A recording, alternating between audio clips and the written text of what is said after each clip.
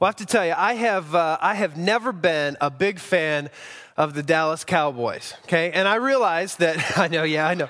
I realize they're a rather polemic team, so you either love the Cowboys or you hate the Cowboys, and I have tended not to be on the love the Cowboys side of things.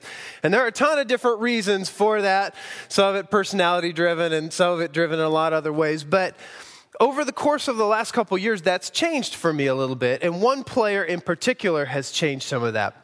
About 3 years ago or so, I started watching a guy named Tony Romo play, and I was impressed just by the way he played the game, his cool in the pocket and how he led and how he did things. But then I was even more impressed as I watched post-game interviews. You know, and you've come to expect this level of egotism and near narcissism. It's just this stereotypical professional athlete, right? You just see these very arrogant people a lot of times. And I was very impressed with some of that I didn't see in Tony Romo. But then in the last couple months, I've heard of a few stories that have even taken it to another level for me. You may or may not know that after the first game of the season, after the opener, Dallas Cowboys won, and Tony Romo was on his way home from the game. On his way home, he saw a car over by the side of the road and a couple that was trying to figure out how they were going to change the tire on their car. And Tony Romo stops off after a game that he won, threw over 300 yards and a touchdown, and he stops off and helps this couple change their tire. Then he gets back in his car and heads on out, and they don't even realize until later who it was that was there helping them out. And just a few weeks ago, I read of another story where Tony Romo was on his way into a movie with a friend, and he saw a homeless guy handing out flyers on the street. And Tony Romo walked over to him and said, "Hey, why don't you come on in with my friend and I and go to this movie?" And so here you have a professional athlete whose face is all plastered all around the country, who sits through a 90-minute movie with a homeless man and a friend of his.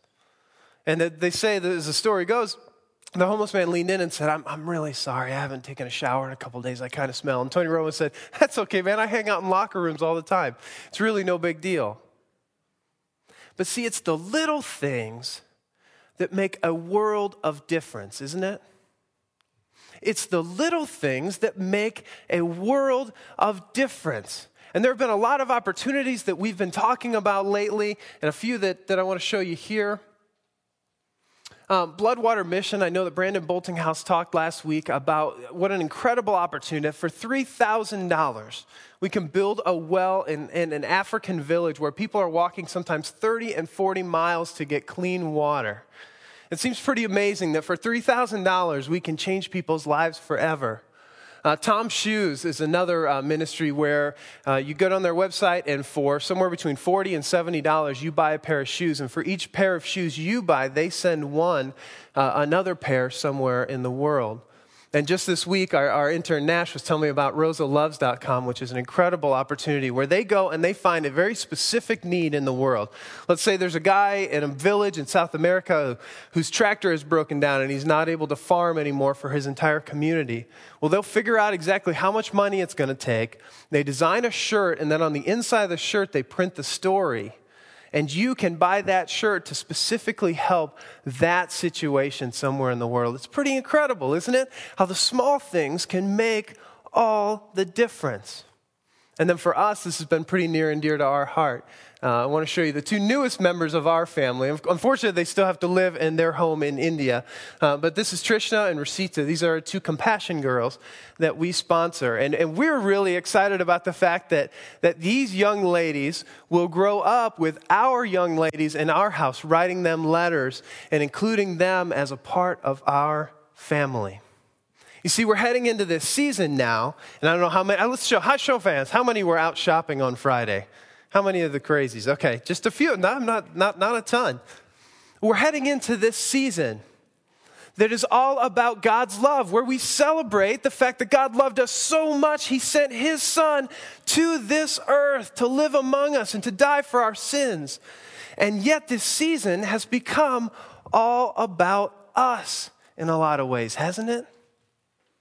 Well, maybe this year is an opportunity for Christians everywhere to rise up and show God's love and be God's love in this world. We're in a series called It's All About Love, and we're working through the book of 1 John. So I want to have you turn to that today. We're in the second chapter of 1 John, verse 18. 1 John is right at the end of your Bible. 1 John 2, verse 18. Here's what John says. He says, "Dear children, this is the last hour. As you have heard that the Antichrist is coming, even now many Antichrists have come. This is how we know it is the last hour." Now, there are two big ideas there that John's talking about, okay? This idea of the last hour and the idea of the Antichrist. And you look at this and you say, well, how can this be? Okay, if he talks about the last hour, that Jesus' return is imminent, well, a lot of hours have passed between the end of the first century when he writes this and 2008 today, hasn't it? In fact, even Peter in the book of 2 Peter talks about that Christians are being scoffed at because a lot of Christians in Jesus' day assumed that Jesus would return in their lifetime, and people outside the church were making fun of them because Jesus hadn't come back yet. But here's what Peter says in 2 Peter 3. He says, "But do not forget this one thing, dear friends. With the Lord, a day is like 1,000 years, and 1,000 years are like a day. The Lord is not slow in keeping his promise, as some understand slowness. He is patient with you, not wanting anyone to perish, but everyone to come to repentance." See, and I think this is a key issue that is part of a lot of the tension that happens in our faith today, isn't it? That God's timetable isn't the same as our timetable. That God doesn't operate in the ways we expect him, the way we think he should. That because we prayed for something, we assume he should do it on the timeline that we gave to him. But God wants everyone to come to a relationship with him. God wants everyone to come to repentance. And he's made that decision to wait until that happens. To wait until at least everyone has had an opportunity to hear about him. You want to speed up this last hour? You want to make it fast? You want to bring Christ's second coming? Then tell more people about him. Well, the second idea John hits on here is this idea of the Antichrist. Okay, and I know that we have a lot of different ideas built up in our minds of what an Antichrist looks like. You know, a lot of us are thinking of things like this seven-headed beast that we read about in Revelation, or we think of, one political candidate or another. I've heard that word get thrown out a lot this year. Or hopefully none of you referred to any of your in-laws this year over Thanksgiving with this term. But we have a lot of different ideas of what Antichrist might look like. And John, you'd be interested to know that the word Antichrist only appears 5 times in the New Testament, and it's all in the books of John, 1st and 2nd John. And there are 2 basic meanings that he has here. The first is something we put in place of Christ, a substitute, something that we have put in place of Jesus in our lives. And we all know, we'll roll this picture. We all know that cheap substitutes never quite suffice, do they? I'm sorry. Anyway. And the second thing is this.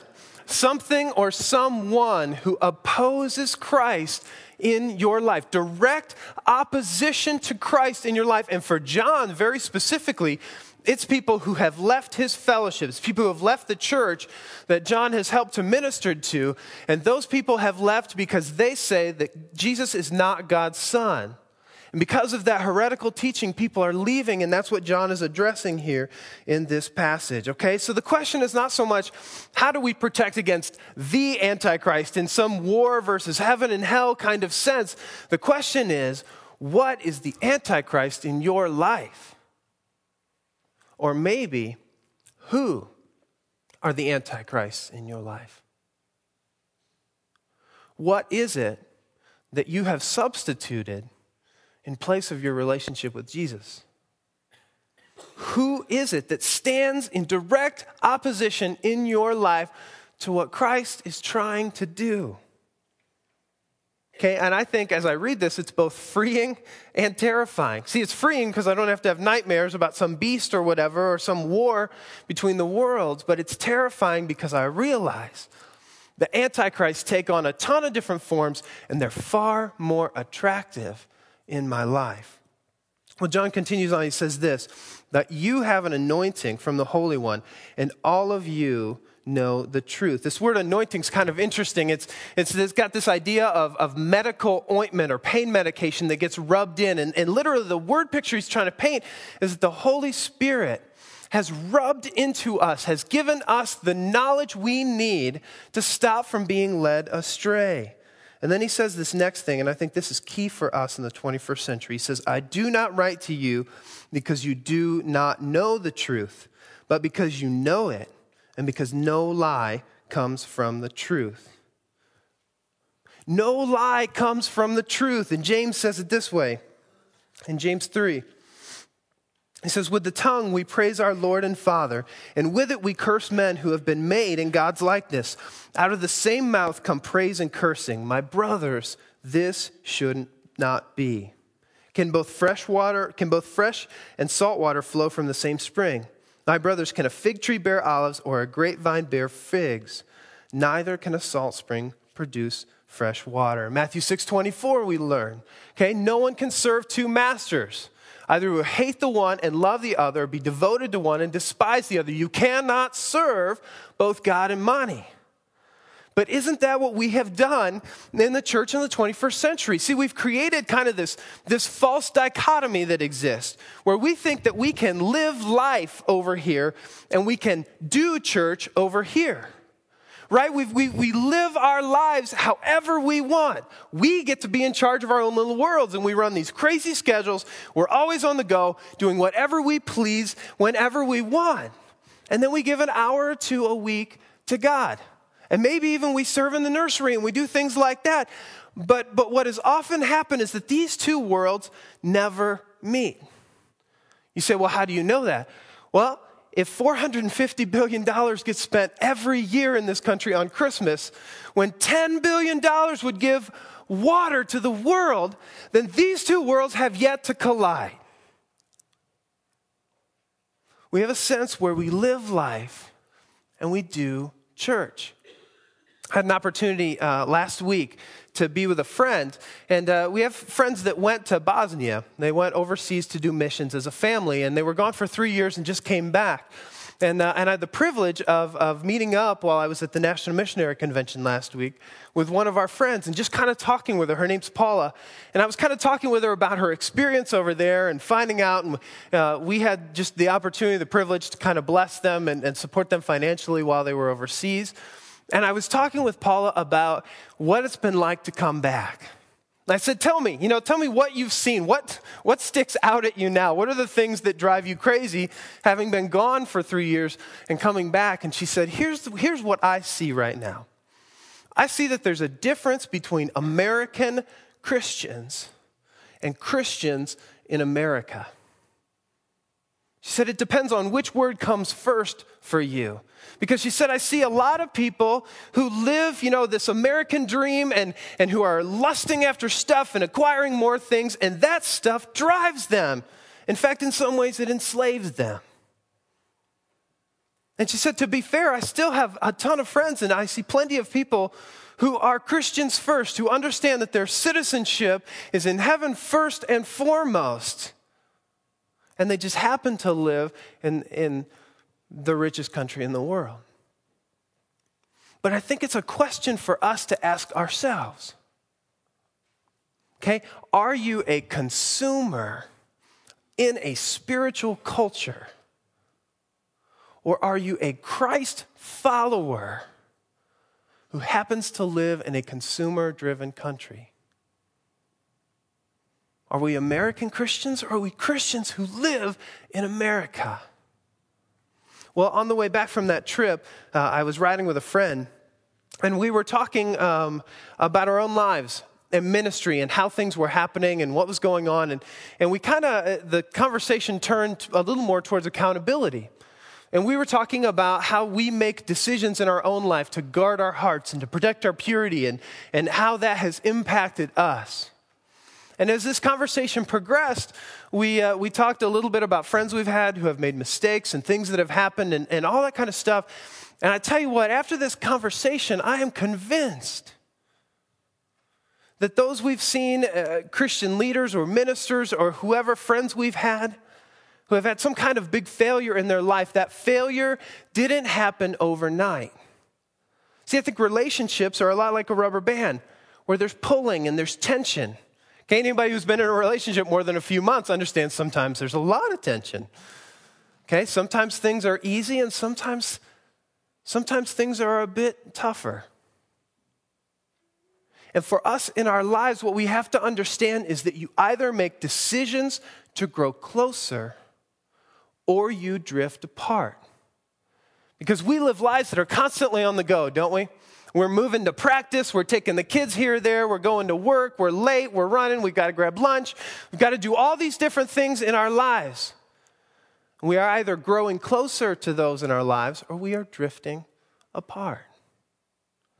And I know that there's oftentimes one thing that snaps that relationship finally. But I would argue that that tension has been there for months and years all along the way. Where are you at in your relationship with God? Are you at a point where you're drifting and drifting and drifting and something needs to be done? Where are you in God in your relationship right now? Well, John continues on. He says this. He says, "Who is the liar? It is the man who denies that Jesus is the Christ. Such a man is the Antichrist. He denies the Father and the Son. No one who denies the Son has the Father. Whoever acknowledges the Son has the Father also." And like I said earlier, John in his context was dealing very specifically with people who were leaving his church and saying Jesus is not the Son of God. He is not the Messiah that we have been expecting. And I don't hear that criticism as much in our world today, but here's where I think this really plays out for us as Christians today. I hear much more often this idea that I love Jesus, but I hate the church. Okay, I'm a big fan of Christ, and I have a relationship with him, and I've given my life over, but the church, I'm not sure about the church. And I heard Rick Warren talk at a conference last year. If you don't know who Rick Warren is, he's the guy who wrote Purpose-Driven Life, which is a book that is basically the second highest selling book in history next to the Bible. I don't even know how many 40 million or more copies that book has sold. And Rick Warren was talking about this idea, and I really perked up because this is something I hear in my generation a whole lot. And he said this, he said, imagine, Rick Warren's a big guy, okay? So coming from him, he said this, imagine what would happen to you. Imagine what I would do to you if you walked up to me and said, Rick, I love you, but I hate your wife. He said, how in the world can we say we love Christ and we hate his bride? No lie can come from the truth. And you say, well, listen, the church is full of hypocritical, sinful, broken, messed up people. Sure, that's why you get to come. That's why I'm welcome here as well. Because the church is full of people just like us. He says this, see, what you have heard from the beginning remains in you. If it does, you also will remain in the Son and in the Father. And this is what he promised us, even eternal life. And this is kind of where it goes for John here. This is the solution, okay? It's twofold.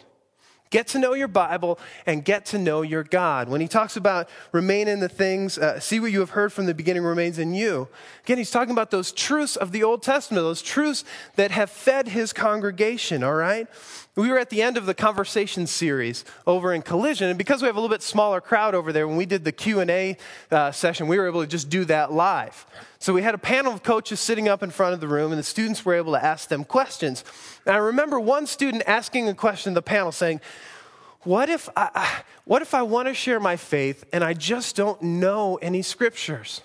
Okay, what if I just don't know what's in the Bible? And my beautiful, amazing, sweet, loving wife said, if you don't know what's in your Bible, there's an easy fix. Read it. Okay, open it up and look at what's inside. That is the easiest way to remedy that situation. Okay, I hear all the time, well, doesn't it say in the Bible? And I always answer with this really obnoxious thing of, well, I don't know, does it? You tell me. Does it say that in the Bible?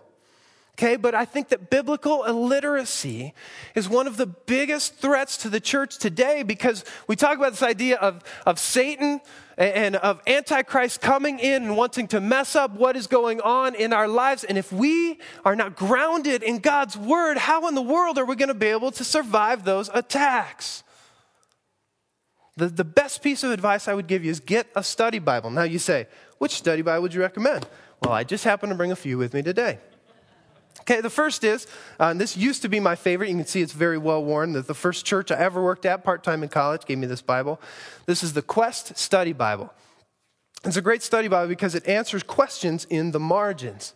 Now, one of the problems I found with the Quest is that sometimes you have questions that aren't specifically answered in the margins. So I found one that I like even better, and this is probably my favorite study Bible out today. It's the Life Application Study Bible. And I especially like this one in New Living Translation. This is the one I use a lot of times for my own devotional reading. It's a little bit more readable translation than the NIV. But this is just chock full of notes and things like that, answers to questions and explanations of things in the margin. Now, if you're one of those nerdy type people like me and you find yourself sitting at home watching the History Channel and stuff like that, there is a Bible I found a couple years ago called the NIV Archaeological Study Bible. And this is one that talks about historic things and how those and different major world religion type things that were happening around Bible times, just all kinds of different things. This is a really, really neat study tool. If you're a little more academic type person, the NIV Study Bible also has a ton of notes, but is a little more academic version. And then another one that I really like for devotional reading, it's not a study Bible, but it's Eugene Peterson's paraphrase of the Bible called The Message. And very specifically, I like the Message Remix. The difference there is they've put they put verse and chapter numbers in the Bible. Okay, and this one is, this one is a little bit lighter. Okay, this is a paraphrase, not a translation. But this is one that just kind of helps along the way, at least has helped me to kind of encourage my faith along the way. Okay, but listen, folks, there's just no substitute. If you want to have a relationship with the God of the universe, it begins by reading his book, by reading the word that he has given us so that we might know him. So get to know your Bible and get to know your God. We offered students a couple weeks ago what we kind of called a 1-hour challenge. And it's the same thing that I would lay before you today. We offered them a challenge to spend 1 hour this week with God. Listen, I know that life is busy, and I know that it's crazy, and I know that tons of things are happening, and maybe the thought of 1 hour is intimidating for you. Well, then start small. Break it up into 4 15-minute segments or whatever it looks like for you. Okay, and maybe it begins for you by reading your Bible, or maybe it looks like spending time at a coffee shop talking about faith stuff with a friend, or journaling, or spending time in prayer, or listening to music and enjoying some quiet time of meditation. Whatever it is, what would your life look like if you spent 1 hour with God this week? How might your life and your faith be impacted if you spent time with him? And I've been so proud of some of our students who have taken this seriously, who are spending time working on their faith. You heard Brandon talk last week again about the Bloodwater Mission. There are going to be students out in the lobby today who want to talk even more about that because our students are serious. They have decided that one of the ways they want to serve God is to build a well in Africa.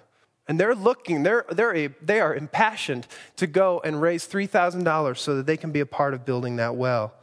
Okay, relationships aren't stagnant. We either make choices to grow closer to God or we drift away from him. Well, here's how he closes out this section. He says this, I am writing these things to you about those who are trying to lead you astray. As for you, the anointing you received from him remains in you, and you do not need anyone to teach you. But as his anointing teaches you about all things, and that anointing is real, not counterfeit, just as it has taught you, remain in him. Remain in him. Get to know your Bible, get to know your God, and remain in him. Listen, we all have a basic understanding of how God wants us to live. Whether this is your very first week in church or you've been in church your entire life, we have that conscience that God has given us through his Holy Spirit inside of us. We understand how it is that he expects us to live. The question is, will we live that way? Are we on God's side in this world or not? Do the things that break the heart of God pierce ours as well? Will you this week take a stand? Will you break free of the stranglehold that the world has on us? Will you commit to spending time with him? Will you refuse to settle for some cheap substitute, imitation, imposter Christ in our lives? Break free and live free.